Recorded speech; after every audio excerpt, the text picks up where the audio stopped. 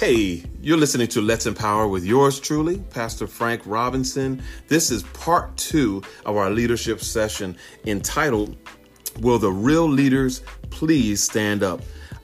This is actually taken from a television show.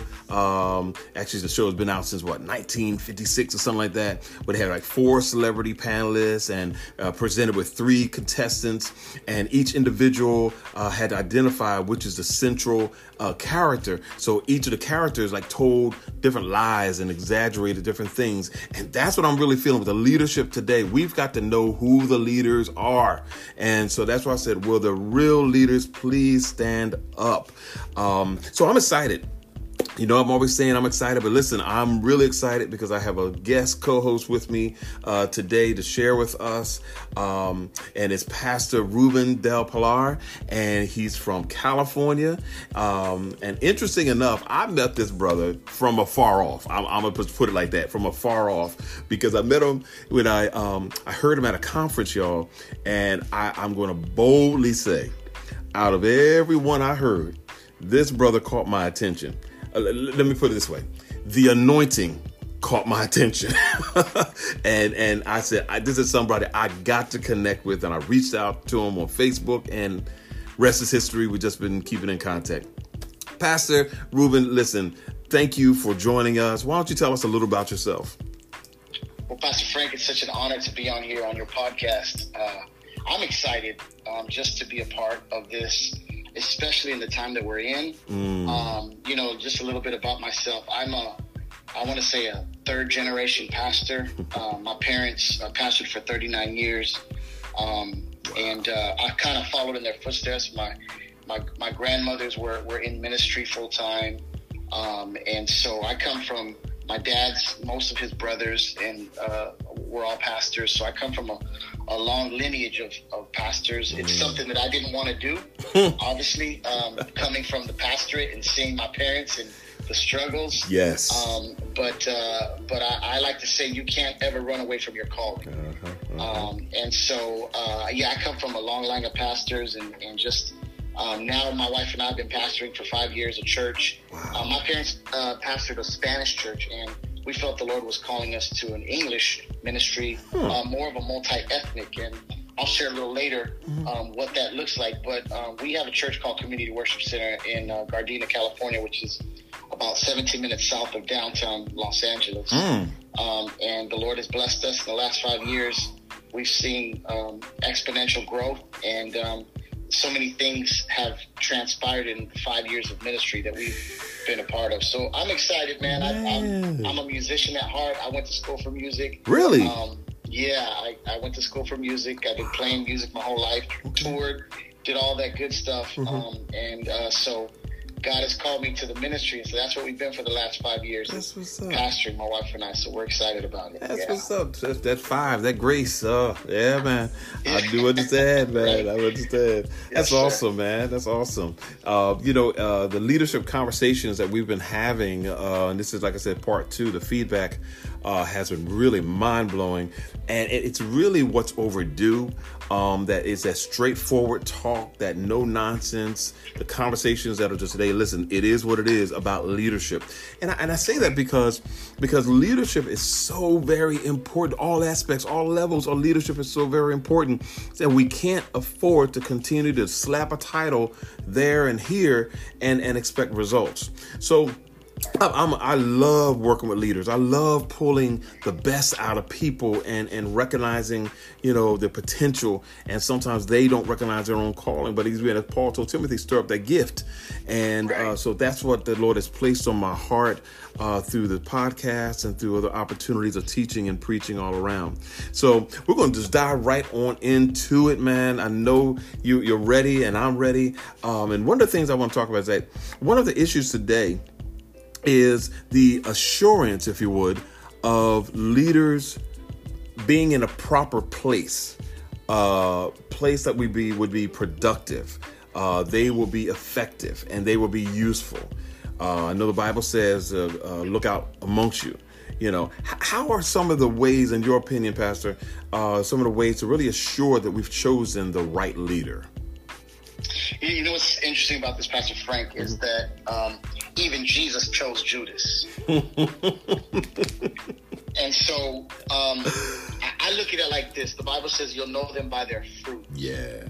And, when I go back to the conversation of Jesus and Judas, the Bible says in Luke chapter 6, I believe it's verse 12 and on, that Jesus prayed all night on the mountaintop. And then right after that, he chose his 12 apostles, and Judas was the 12th of those apostles. Wow. Yeah. And I realize this as a pastor, and I'm in line with you because I love leadership. I am constantly, I love Maxwell and all these leadership books. I eat those things up, and I'm constantly trying to continue to grow as a leader. And I do a lot of leadership development in my church. And I realize this, that sometimes a Judas is necessary for your ministry. I realize that, and you said this one thing. I really am careful with my anointing. I'm really careful with what God has placed in my life, because your anointing can seep out. Yes. And it can seep out on leaky vessels. And so I'm going to share with you, this is what the Lord showed me in the month of March. He showed me 7 things in this pandemic that we're in, and the social injustice and the racism that we've been in. The Lord showed me 7 things, and he said this.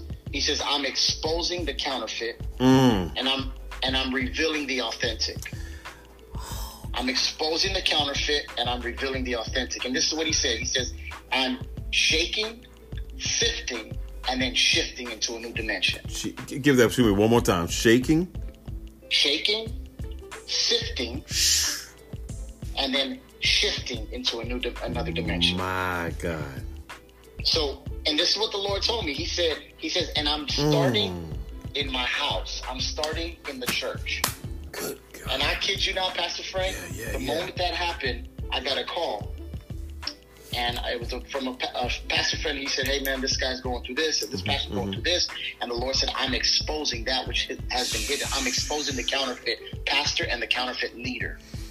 And I said, my God, Lord. My God. And then he's exposing, because exposure's not good.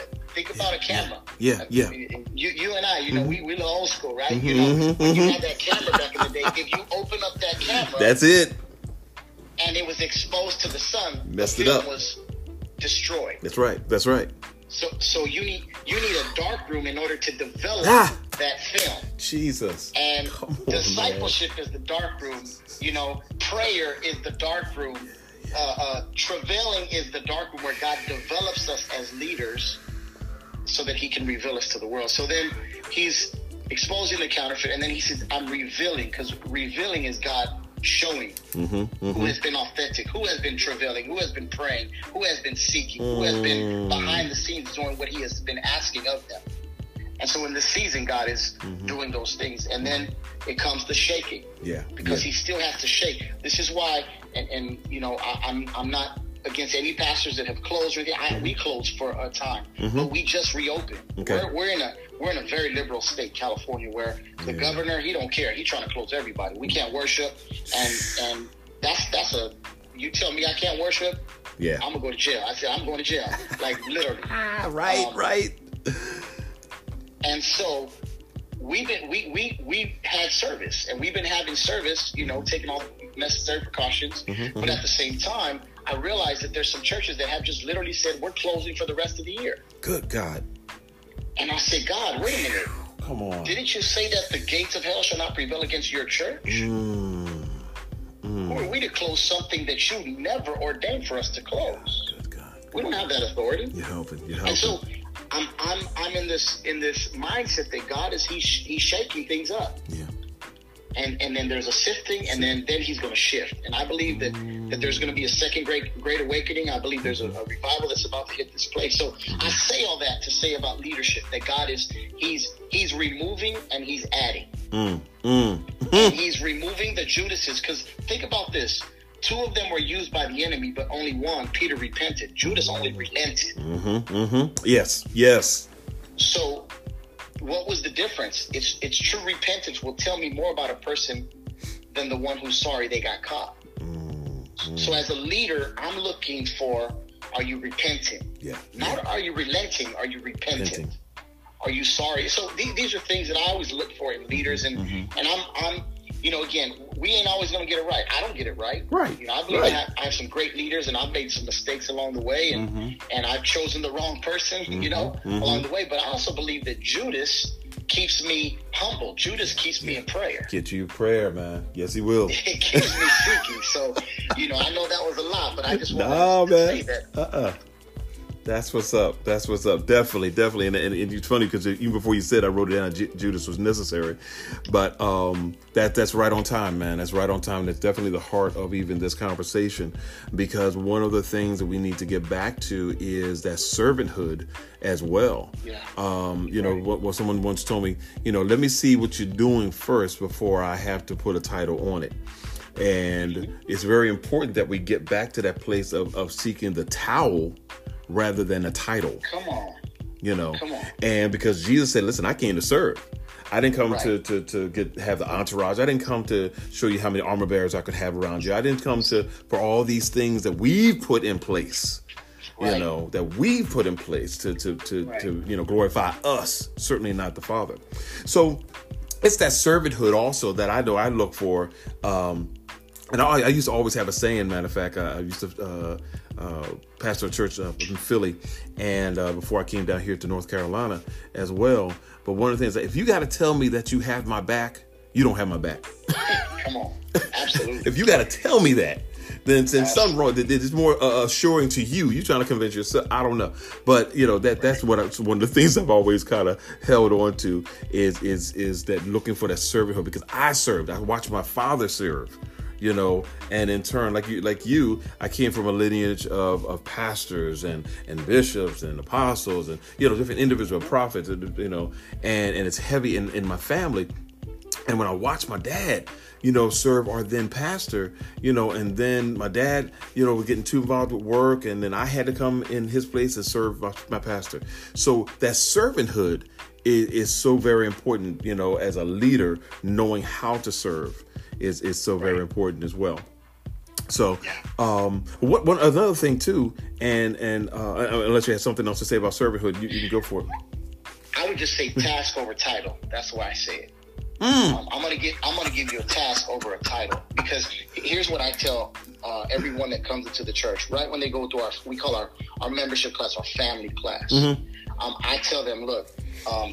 We don't give titles here. We give tasks. Wow. And if you're looking for a title, you're in the wrong place.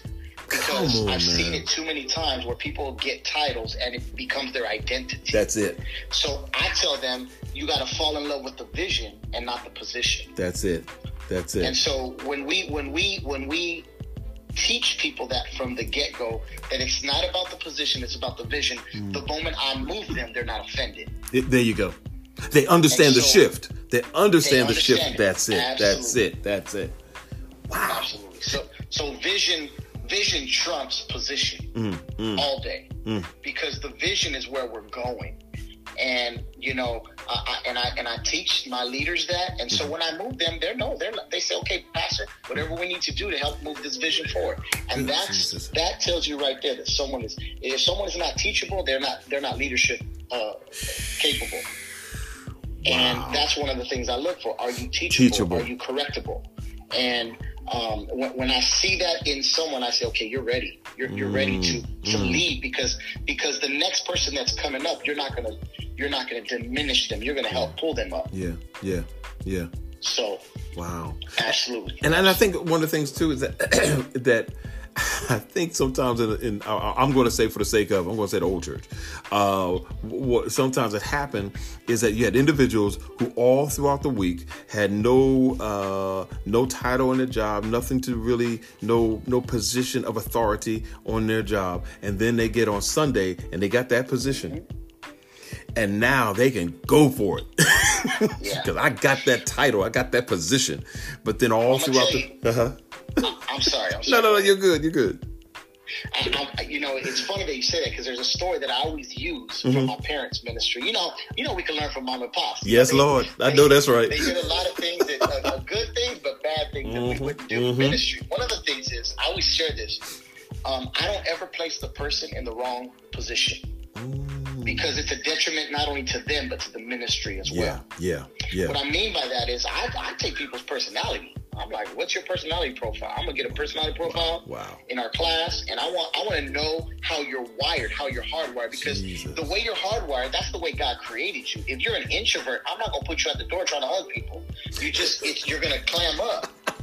I'm going to place you where you're going to be able to grow as a person, and your gifting is going to grow. And so, my parents, I share the story. They had the meanest, ugliest looking deacon at the door. And one day I was walking in and I said, Dad, I don't even want to come to your church. This lady just mad dogging me, like staring me down because she was not in her gifted area. Right. And so she didn't know how to react. And so we just tweak things like that. But, and I also say that, like, when they love and they understand the vision, they're going to run for it. They're going to go for it. Yeah. But if they don't understand and there's no clarity, I say it like this: if it's misty in the pulpit, it's going to be foggy in the pews. Wow. And if there's no clarity from our end to the people, they're just going to be everybody's going to be scrambling. The leaders are not going to know what to do and not know what to say. And so it's important to me, these things, to bring clarity to leadership and to the church. It's funny you said that story because true story happened to my wife and I as well. We back up in Philadelphia, where we were born and raised. We went to go visit a church, and they had this outside foyer, and then the doors are closed, and then you can go into the sanctuary. Well, we went in and we had in the foyer, and I think we kind of tugged on the door, and the usher that was there, she gave us a mean face and snapped at us, and don't touch the door, or something like that, she said. And we were like, okay. We both looked at each other, and we turned right back around and left that church, because it makes a difference, man. If you're going to be a gatekeeper, the last thing you need to be is not a people person. You got to have the love of Christ. And we talk about our values as a church. Our values are our behaviors. And I was sharing this with my leader. It's like our values are our behaviors. So here's our 5 values as a church. Number 1, we pray. This is our foundation. It's our first and last resort. So we're a praying church. So you come into CWC, you're going to get prophesied on. The Lord's going to speak. We pray. That's just what we do. Yeah. The second thing is we worship. It's our response. It's our response to God. We're worshipers. It's not what we do. It's a way of life. The third thing is we do everything with excellence. It's our pursuit. Then the fourth thing is we're givers of our time, talent, and treasures. It's our nature. We're givers. And then finally, here it is. Number 5, we love everyone. Regardless of race, creed, that's right, color, background, it don't matter. We're going to love you. Yeah. And I say it like this. People look at me funny. I say, we're going to love the hell out of you. Yeah, that's right. Yeah. We love you. And I say that because it's our behaviors. It's second nature to us. And as we do that, on Sunday, I had a gentleman come up to me after the service. He says, he's crying. He says, Pastor, I've never felt this much love from people when I walked in, from them parking my car, from me walking in. And I said, it's just what we do. Yeah.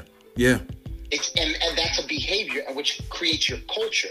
So what's happened in that situation where your wife and you walked into, that's a culture that was created. Yeah. And nobody stopped it. And so we've decided to take hold. Like the Bible says, you gotta take hold of the atmosphere, right? You gotta control that atmosphere. Well, we can take control of the culture in our church to make sure that when the enemy tries to come in, he ain't gonna be comfortable there. See, come on. Yeah. So I think those values and those behaviors, they rub off on your people. And again, that's leadership, right? When when you're speaking it from the pulpit and everybody's clear about those values, they're gonna live them out. They're lived out. So I think that's so important for us. It's interesting. One of the things I remember saying and sharing in a leadership session one time, I had to give a clarification to it. When I see you, I ought to see my back.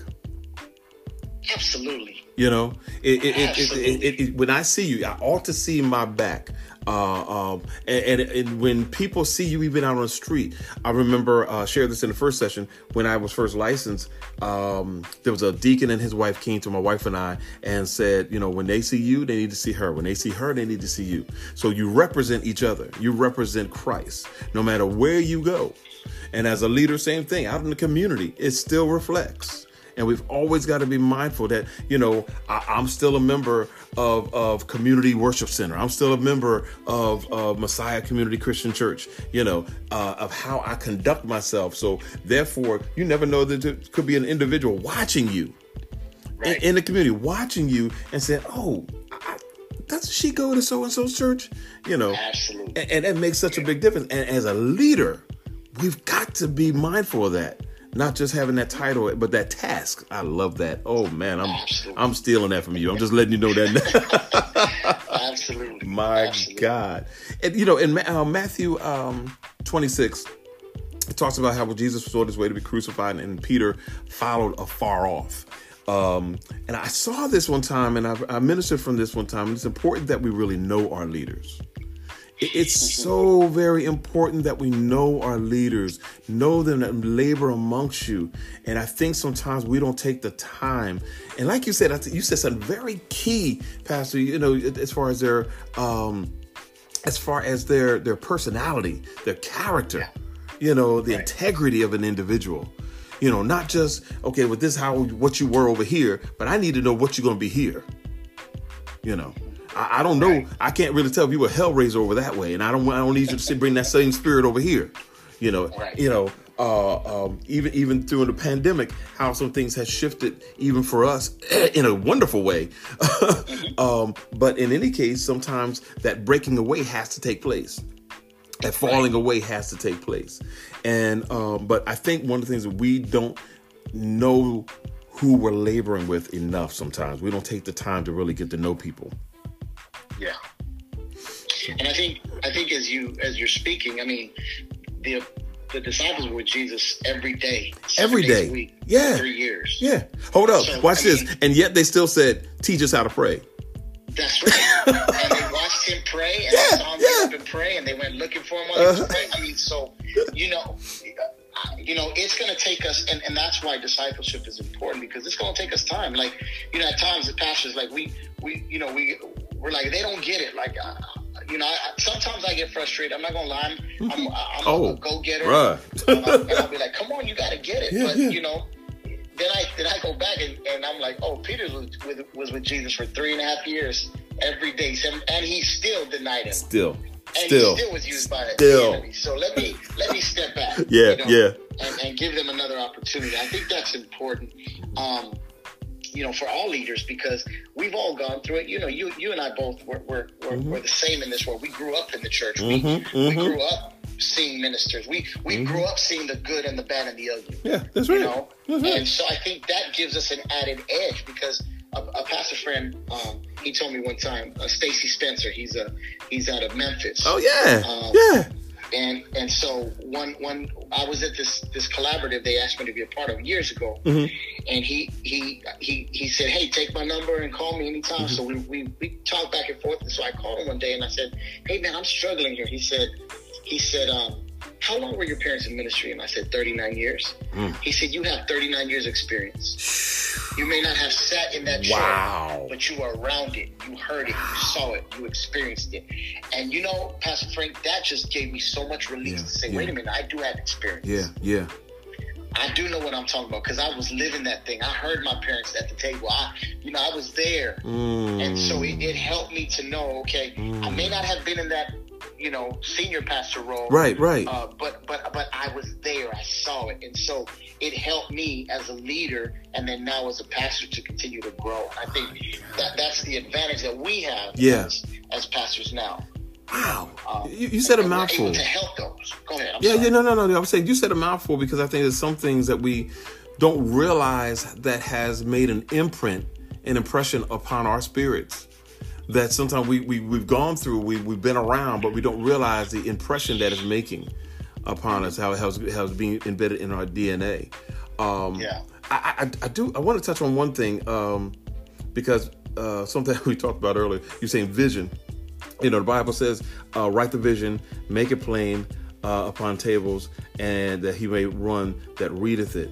For the vision is yet for a point of time, but at the end it shall speak, not lie, though tarry, wait for it, because it will surely come. And I think this is something very important in that aspect when he said, write the vision, make it plain, and run. And I think there's things that even as pastors that we're doing, we're overdoing. And it's not our position to. He told us to write the vision. And then in turn, we ought to have leaders after we teach it and make it plain, who ought to be able to run with it. But I think sometimes what we're doing as pastors, we're writing it, we're teaching it, and then we're running with it. And then we're wondering why we're burnt out. And we got to have leaders who will be catch that vision and run with it. It's so very important. Yeah, and that scripture Habakkuk is so important because there's a key word in there, or key couple of words, 3 words. Make it plain. Make it plain. And I've gone to ministries and they're like, why is my ministry not thriving? Why is it not? And I'm like, tell me your vision. And they don't know their vision, or it's like 3 pages of vision. I'm like, come on. You need to go back to Habakkuk and read that. Yeah. Because, it says, write the vision, make it plain. That's it. And so here's our vision at CWC. Belong, believe, become. Wow. We want everyone to belong to our family, believe in Jesus, and become all that God created them to be. Praise That's God. Our vision. Praise God. Okay. And vision is where you're going. We made it so simple that our kids ministry know it. Wow. And so it's to be plain enough so that when people come, they know where we're going. We want everyone to belong. We want everyone to believe in Jesus. We want you to become all God created you to be. You're not a carbon copy. God created you unique. And there's a purpose and a plan that he has for your life. If not, he wouldn't have written Jeremiah 29:11. Right. For I know the plans I have for you, declares the Lord. Jesus. So God has plans for my life. So if he has a plan for my life, then he has a purpose for my life. Come on. If he has a purpose for my life, then I need to live out that purpose. And so for me, that's so key, Pastor Frank, that we make it plain. I think like that. We try to we try to, as pastors, man, we try to be deep. Try to be so deep. On everything. Like just make it simple. That's it. We have a burger joint here in LA called In-N-Out. And simple as that. In-N-Out has 4 things on their menu, and it's been the last 60 years that they have the 4 things on their menu. Now they have the hidden menu, but the 4 things that on their menu, and there's lines. It don't matter what day it is. It don't matter what time of the day it is. There's lines wrapped around the block to go to In-N-Out. And it's a simple hamburger, simple fries, simple drink. But because they made it plain, see, what we don't realize is you go to we have a Jack in the Box here. Oh man! Oh man! But you got 50,000 things on the menu. They got Chinese food on the menu at a Jack in the Box. But ain't nobody going. Why? Because they've overcomplicated the menu. Yeah. And we as a church have overcomplicated things. And Jesus spoke in parables. Why? Because he wasn't trying to speak to farmers and fishermen to speak to them, in a theological manner. He spoke to Nicodemus in a theological manner because he needed it. Yeah. But he made it plain for those to understand it. And all those that were his apostles were just plain men, fishermen, tax collectors, those that were around, and they changed the world. Wow. And I think we've been looking for those T.D. Jakes and those God raises them up. Yeah. But, and those John Grays and those, people that God is using in this hour, but, he'll raise them up. Man. And I think it's important that we look, man, I'm looking for the Peters. I'm looking for the diamond in the rough. Yeah. That I see something in you that God is showing me, and I'm going to pull it out of you. And you're going to be all that God created you to be. You better believe it. Yes, it's funny because when you talk about vision, because our 3 points are embrace, encourage, and enlighten. In our vision, because it's embrace a community through God's heart, encourage believers with God's love, and enlighten a generation by God's word. And like you said, keep it simple, plain. Stop trying to be all deep, pastors, y'all. Keep it simple. And it's okay, Yeah. you know, because theology is vital. It's important because we want to teach people the gospel, but at the same time, when it's about vision, I don't need to get all theological on you. Right. Where am I leading the people? Because the vision is what God has downloaded to you to take his church. It ain't my church, it's his church. Where am I leading his people? Yeah. Because in the end, like you said, he's going to say, well done, good and faithful servant. Not pastor, bishop, leader, apostle, servant. So where am I leading his people? Right. And I'm jealous of God's work, and I'm jealous of his people. I'm jealous of his church, and he's a jealous God. I'm going to be jealous of it. And I want to make sure that, you know, he's going to look at me and say, son, I'm proud of you. That's what's up. That's what's up. That's important to me. Yes, one of the things I always shared, even with other pastors and in leader sessions as well, I said one of the hardest tasks for a pastor is to teach a vision, to teach something that the Lord has given you, has shown you to a people who have no vision at that time. You know, because, you know, the vision of a pastor is usually 5-10, years in advance per se. And then to teach it, and then to have people that you want to raise up and pour into to catch that vision and run with it. You know, I go back to the whole concept of even this these lessons or these sessions about where the real leaders please stand up, and going back to that TV show, and even looking at the TV show today, I think hosted by Anderson, how, one individual is the real one, and you have these other ones who are giving information that sounds good, sounds impressive, but just not the real thing. And I think it's really important that we listen. We teach and we listen. We pour into, but we listen. Feel the heart of our leaders. Feel the heart of those that are who want to stand beside us, the Aaron and the Urs. Who wants to be holding up our arms. We want to, make sure we have that Timothy to be able to pour into that God has given us, and to nurture and to bring up. And it's so very important. But I think these sessions that we have, and I don't know, I may just continue it on with another part 3 or what have you, but to really give people something to listen to and something to grow from and glean from, and some of the wisdom and nuggets, even from, definitely from individuals of yourself who've been in the ministry for such a long time. So I thank you, sir. I thank you for taking the time just to, pour into and to share and to, iron sharpens iron, man, because you gave me some good nuggets to go with, man. And I really believe, and I'm co-signing with you that God is exposing and he's revealing. Yeah. I really believe that. And he's, as you said, he's not done yet. He's not done yet.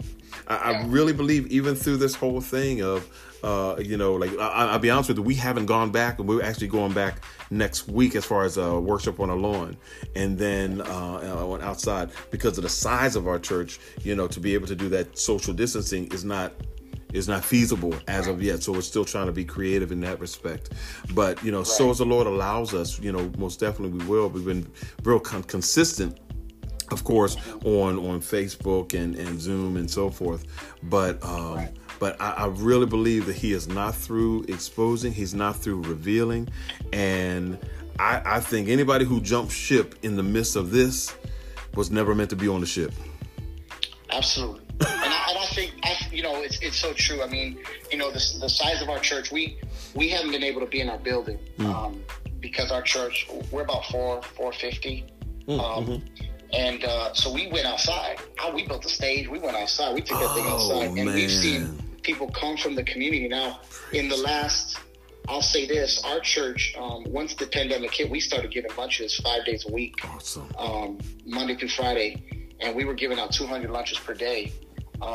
And we decided, the second day the Lord said, pray for the people. Jesus. Pray for them.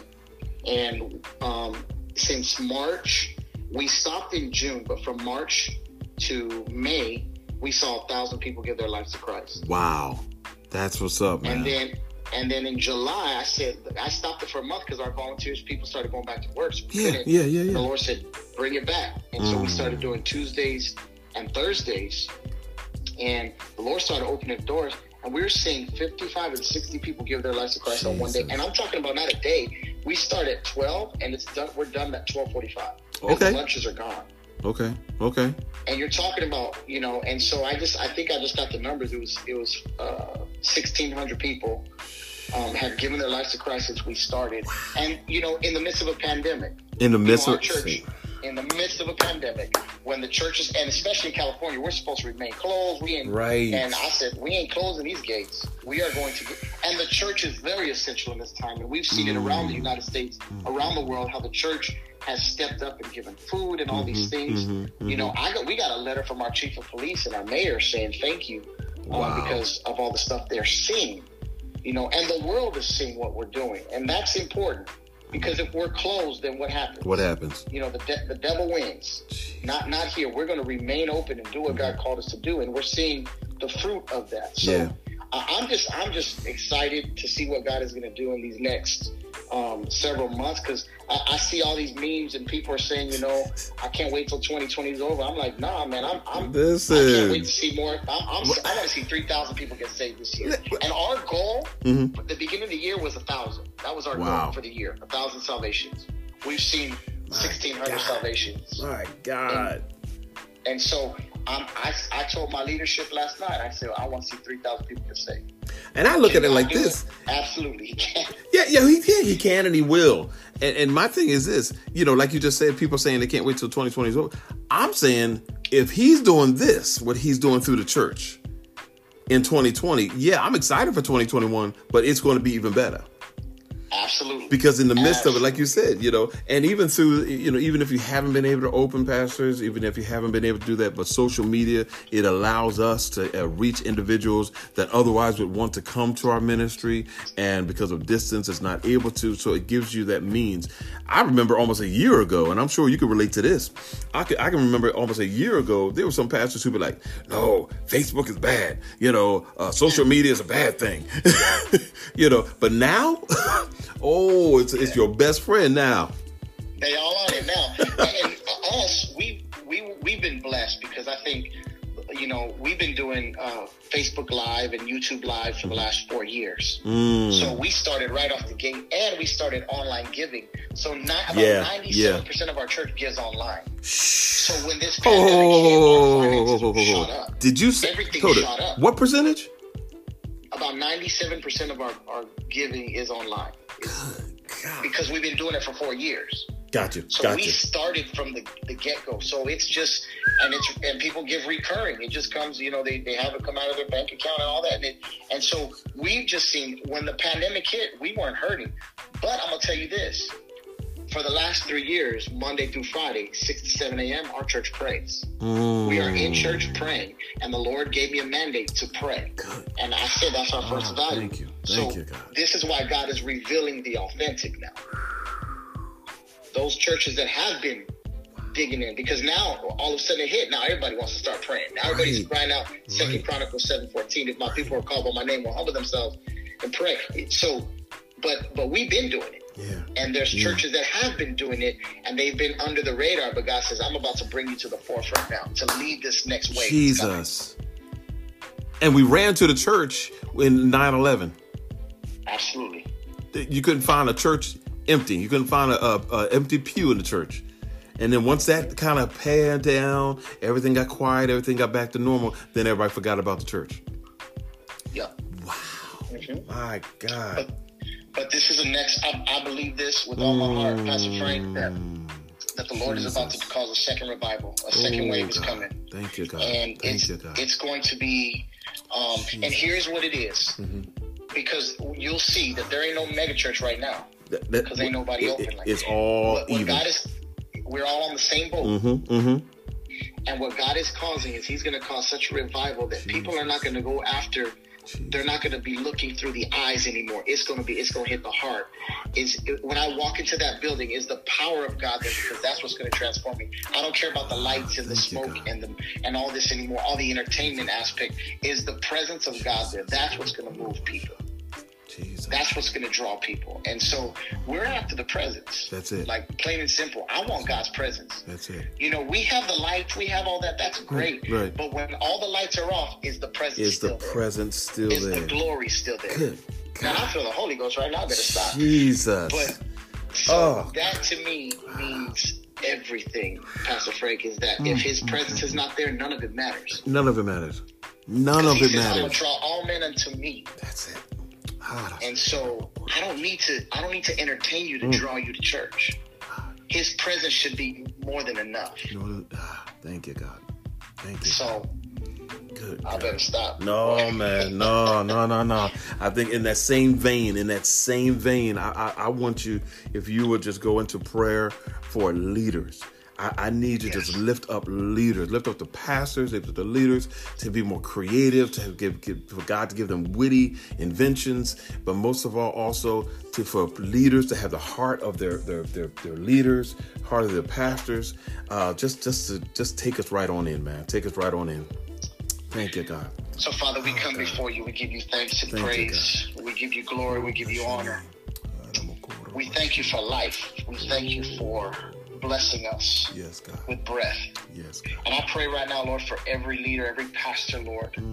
As we pray every week for pastors and leaders, Lord, I pray for their lives now. And I thank you, Lord, that you have quickened in their spirits, Lord, even as they're listening to this podcast.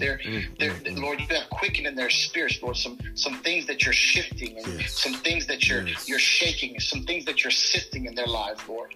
And I thank you, Lord, that you are doing this and you are holding us accountable, Lord, because at this time, Lord, it's a revival that's coming. Yes. And Lord, you are about to cause a revival to take place, Lord. For what the enemy meant for evil, you're going to turn it for your good. Yes, God. And so I thank you, Lord, for every pastor that has been travailing, that has been behind closed doors, been seeking, been looking, Lord. And I pray, Lord, right now that they can get creativity from the Creator. Yes. That they can know, Lord, that you love them, that you want to use them. And it's that time, Lord, that you're going to reveal them to this world. I just give you thanks and praise for the lives, and I pray that you continue to bless them and use them in a mighty way, Lord. Cover your people. Yes, God. And we just give you thanks and praise. In Jesus' mighty name we pray. In Jesus' name. Thank you, God. Hallelujah. Hallelujah. Hallelujah. Hallelujah. Thank you, God. Thank you, God. Bless your name, God. Oh, you're worthy, God. Oh, you're worthy, God. Oh, you're worthy. Thank you, God. Bless your name. Thank you, God. Pastor, thank you, sir. Thank you, sir. Yes, sir. And most importantly, thank you, Holy Spirit, just to come in and take total control. That's what it's all about. That's what it's all about. But thank you once again. Even listeners, listen, you've been listening to Let's Empower with yours truly, Pastor Frank Robinson and Pastor Ruben, our guest co-hosts from Gardena, California Community Worship Center. I pray this has been a blessing to you. And tell somebody about this podcast. Tell somebody, spread the news, share the link. And I'm telling you, there's more to come. God bless you.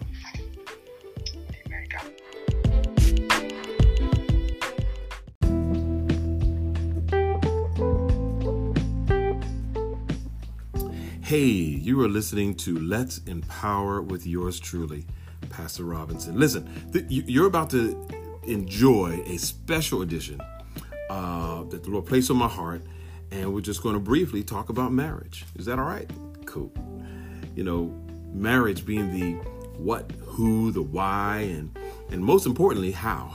And the great thing is, through the transparency of what we will share, there's a great ending to what I call this stage. And now stay with me.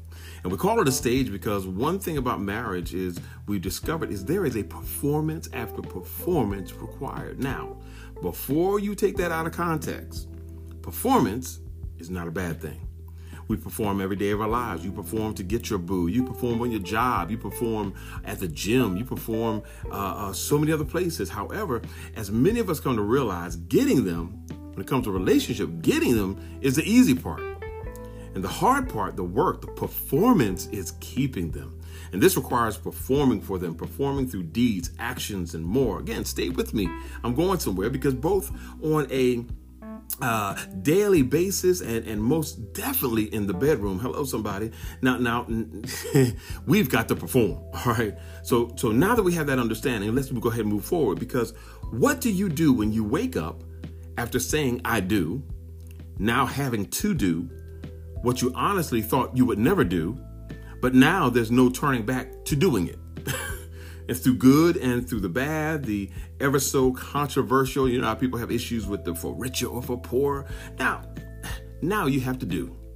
Now just think about the richer and poorer factor. Like really, richer or poorer?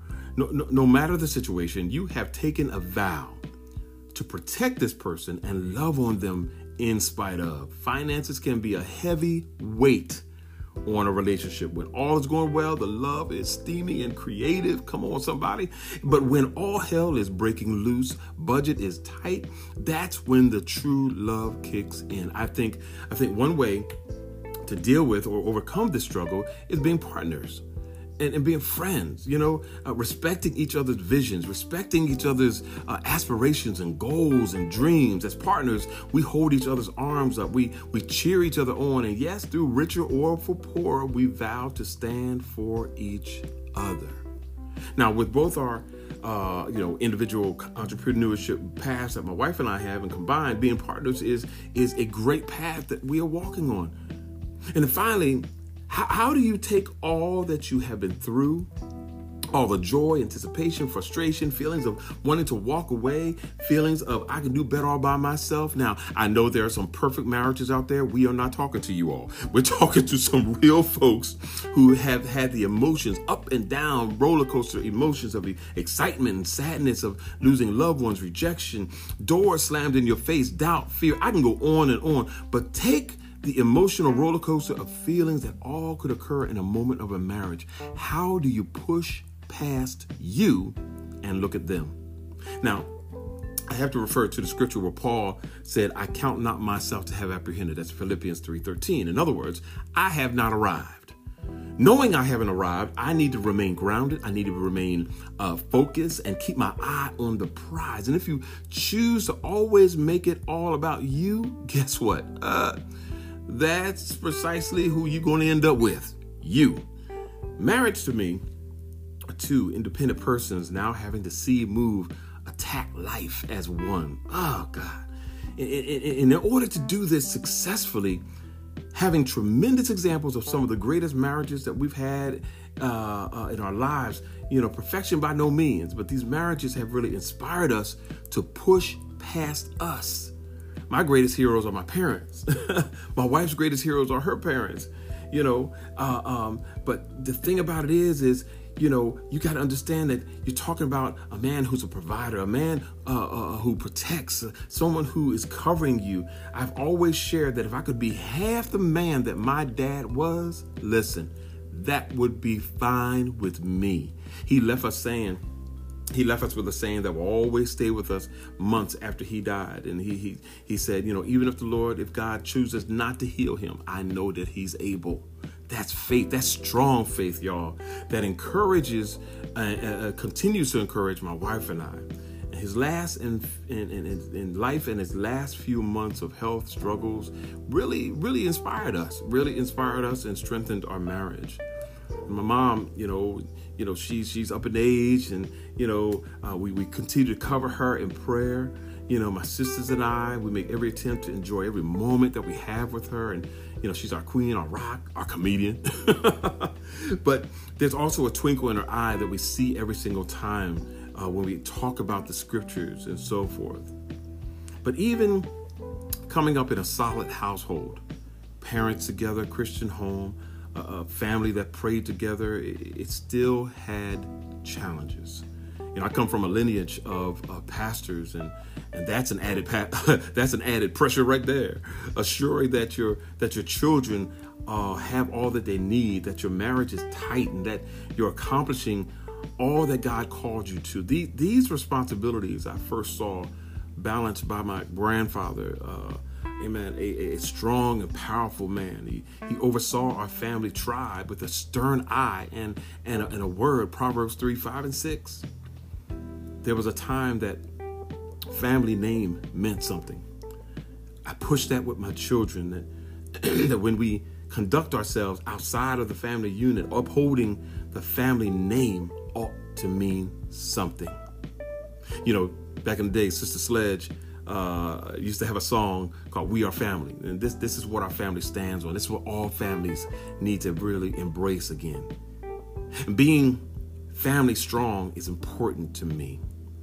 Being proud to be a Robinson is important to me. My children, my wife, and most of all, the legacy that will follow who I am, what I do, is important to me. And I'm confident that when we return to upholding our family values, our family name, and concentrating and focusing on the legacy that we're leaving behind, we're going to see less divorces, less abuse, less single homes. We are family. I hope this was a blessing for you. Just a little nugget and something just to take on for the rest of the week. God bless you. Tell somebody about Let's Empower with yours truly, Pastor Robinson. God bless you.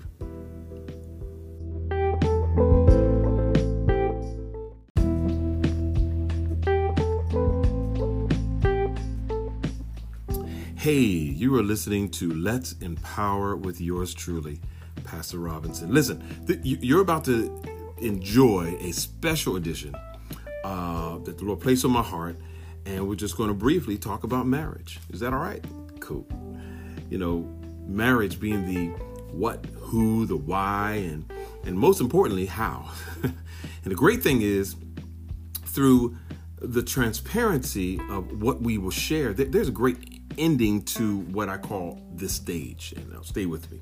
And we call it a stage because one thing about marriage is we've discovered is there is a performance after performance required. Now, before you take that out of context, performance is not a bad thing.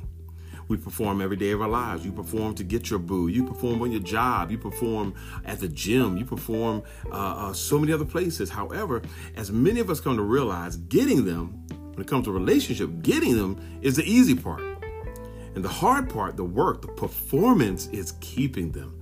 And this requires performing for them, performing through deeds, actions, and more. Again, stay with me. I'm going somewhere because both on a daily basis and most definitely in the bedroom. Hello, somebody.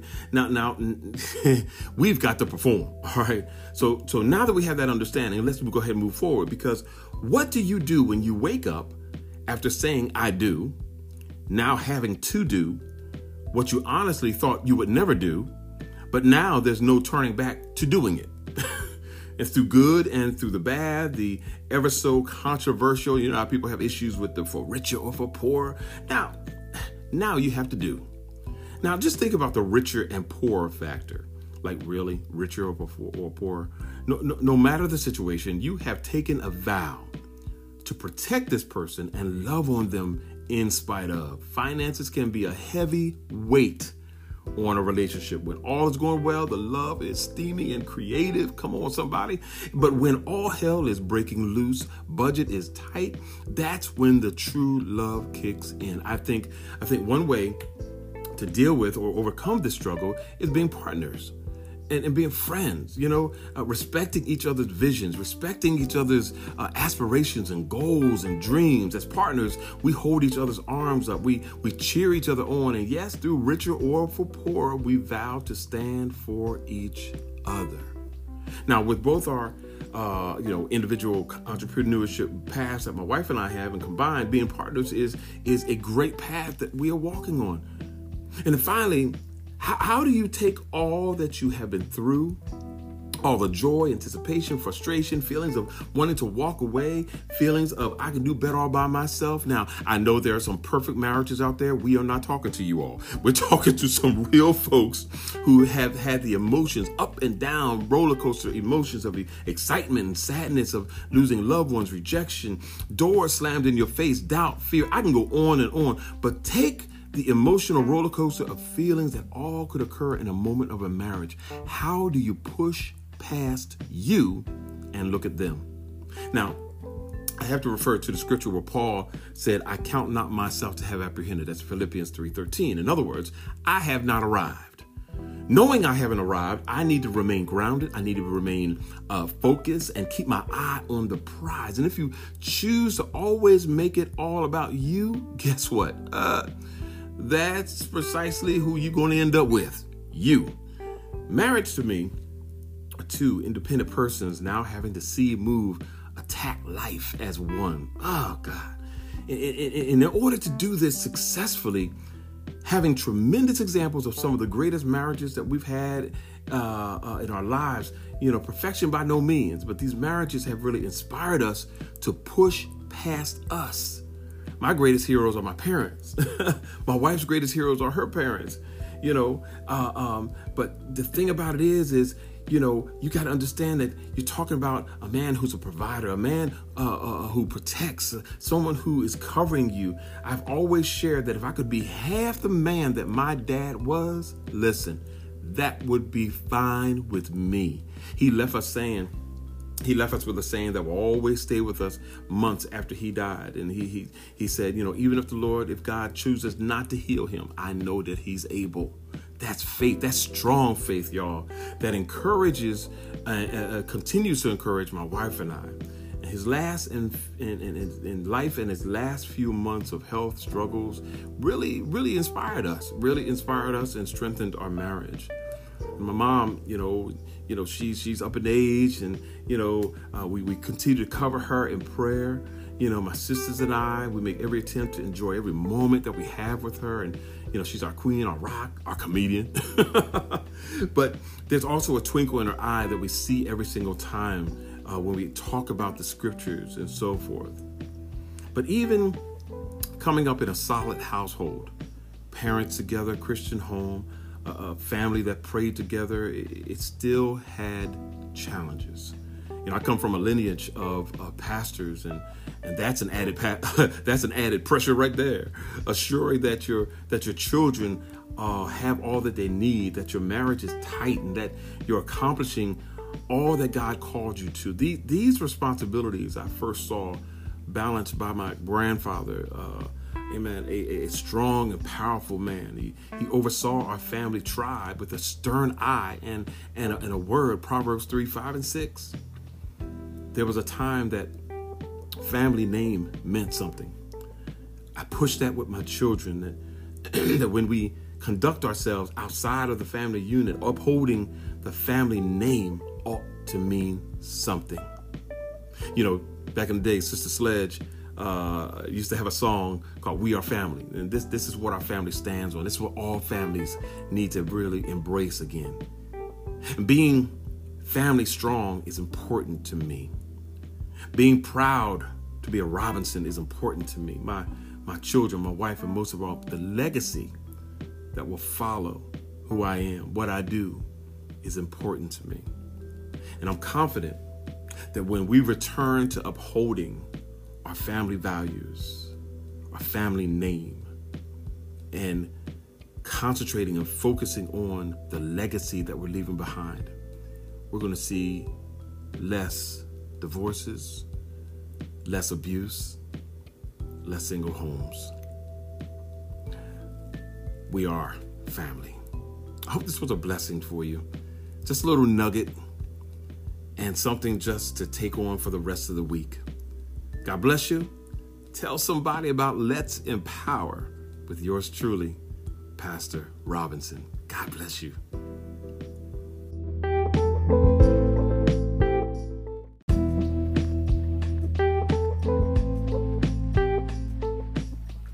Hey, you are listening to Let's Empower with yours truly, Pastor Robinson. Listen, you're about to enjoy a special edition that the Lord placed on my heart, and we're just going to briefly talk about marriage. Is that all right? Cool. Marriage being the what, who, the why, and most importantly, how. And the great thing is, through the transparency of what we will share, there's a great ending to what I call this stage. And now stay with me. And we call it a stage because one thing about marriage is we've discovered is there is a performance after performance required. Now, before you take that out of context, performance is not a bad thing. We perform every day of our lives. You perform to get your boo. You perform on your job. You perform at the gym. You perform so many other places. However, as many of us come to realize, getting them, when it comes to a relationship, getting them is the easy part. And the hard part, the work, the performance is keeping them. And this requires performing for them, performing through deeds, actions, and more. Again, stay with me. I'm going somewhere, because both on a daily basis and most definitely in the bedroom. Hello, somebody.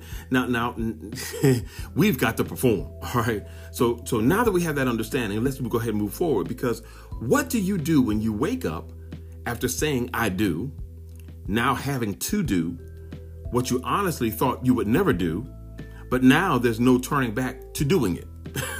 And through good and through the bad, the ever so controversial, you know how people have issues with the for richer or for poorer. Now you have to do. Now just think about the richer and poorer factor. Like, really, richer or poorer? No matter the situation, you have taken a vow to protect this person and love on them in spite of. Finances can be a heavy weight on a relationship. When all is going well, the love is steamy and creative. Come on, somebody. But when all hell is breaking loose, budget is tight, that's when the true love kicks in. I think one way to deal with or overcome this struggle is being partners and being friends, respecting each other's visions, respecting each other's aspirations and goals and dreams. As partners, we hold each other's arms up. We cheer each other on. And yes, through richer or for poorer, we vow to stand for each other. Now, with both our individual entrepreneurship paths that my wife and I have, and combined, being partners is a great path that we are walking on. And then finally, how do you take all that you have been through, all the joy, anticipation, frustration, feelings of wanting to walk away, feelings of I can do better all by myself? Now, I know there are some perfect marriages out there. We are not talking to you all. We're talking to some real folks who have had the emotions, up and down, roller coaster emotions of the excitement and sadness of losing loved ones, rejection, doors slammed in your face, doubt, fear. I can go on and on, but take the emotional roller coaster of feelings that all could occur in a moment of a marriage. How do you push past you and look at them? Now, I have to refer to the scripture where Paul said, I count not myself to have apprehended. That's Philippians 3:13. In other words, I have not arrived. Knowing I haven't arrived, I need to remain grounded. I need to remain focused and keep my eye on the prize. And if you choose to always make it all about you, guess what? That's precisely who you're going to end up with. You. Marriage to me are two independent persons now having to see, move, attack life as one. Oh, God. In order to do this successfully, having tremendous examples of some of the greatest marriages that we've had in our lives, perfection by no means, but these marriages have really inspired us to push past us. My greatest heroes are my parents. My wife's greatest heroes are her parents, but the thing about it is, you got to understand that you're talking about a man who's a provider, a man who protects, someone who is covering you. I've always shared that if I could be half the man that my dad was, listen, that would be fine with me. He left us with a saying that will always stay with us months after he died. And he said, even if God chooses not to heal him, I know that he's able. That's faith. That's strong faith, y'all, that encourages, continues to encourage my wife and I. And his last in life and his last few months of health struggles really inspired us and strengthened our marriage. My mom, she's up in age, and we continue to cover her in prayer. My sisters and I, we make every attempt to enjoy every moment that we have with her, and she's our queen, our rock, our comedian. But there's also a twinkle in her eye that we see every single time when we talk about the scriptures and so forth. But even coming up in a solid household, parents together, Christian home, a family that prayed together, it still had challenges. I come from a lineage of pastors, and that's an added pressure right there. Assuring that your children have all that they need, that your marriage is tight, and that you're accomplishing all that God called you to. These responsibilities I first saw balanced by my grandfather, amen, a strong and powerful man. He oversaw our family tribe with a stern eye and a word, Proverbs 3, 5, and 6. There was a time that family name meant something. I push that with my children, that when we conduct ourselves outside of the family unit, upholding the family name ought to mean something. You know, back in the day, Sister Sledge used to have a song called We Are Family. And this is what our family stands on. This is what all families need to really embrace again. And being family strong is important to me. Being proud to be a Robinson is important to me. My children, my wife, and most of all, the legacy that will follow who I am, what I do, is important to me. And I'm confident that when we return to upholding our family values, our family name, and concentrating and focusing on the legacy that we're leaving behind, we're going to see less divorces, less abuse, less single homes. We are family. I hope this was a blessing for you. Just a little nugget and something just to take on for the rest of the week. God bless you. Tell somebody about Let's Empower with yours truly, Pastor Robinson. God bless you.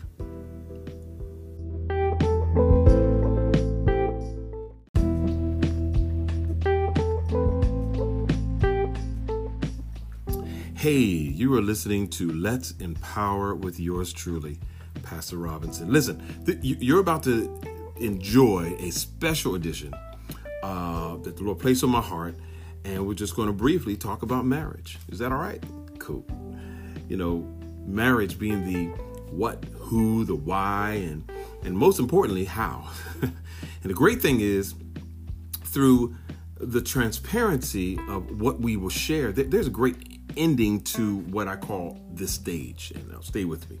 And we call it a stage because one thing about marriage is we've discovered is there is a performance after performance required. Now, before you take that out of context, performance is not a bad thing. We perform every day of our lives. You perform to get your boo. You perform on your job. You perform at the gym. You perform so many other places. However, as many of us come to realize, getting them, when it comes to a relationship, getting them is the easy part. And the hard part, the work, the performance is keeping them. And this requires performing for them, performing through deeds, actions, and more. Again, stay with me. I'm going somewhere because both on a daily basis and most definitely in the bedroom. Hello, somebody. Now, we've got to perform. All right. So now that we have that understanding, let's go ahead and move forward, because what do you do when you wake up after saying I do, now having to do what you honestly thought you would never do, but now there's no turning back to doing it? And through good and through the bad, the ever so controversial, you know how people have issues with the for richer or for poor. Now you have to do. Now just think about the richer and poorer factor. Like really, richer or poorer? No matter the situation, you have taken a vow to protect this person and love on them in spite of. Finances can be a heavy weight on a relationship. When all is going well, the love is steamy and creative. Come on, somebody. But when all hell is breaking loose, budget is tight, that's when the true love kicks in. I think one way to deal with or overcome this struggle is being partners.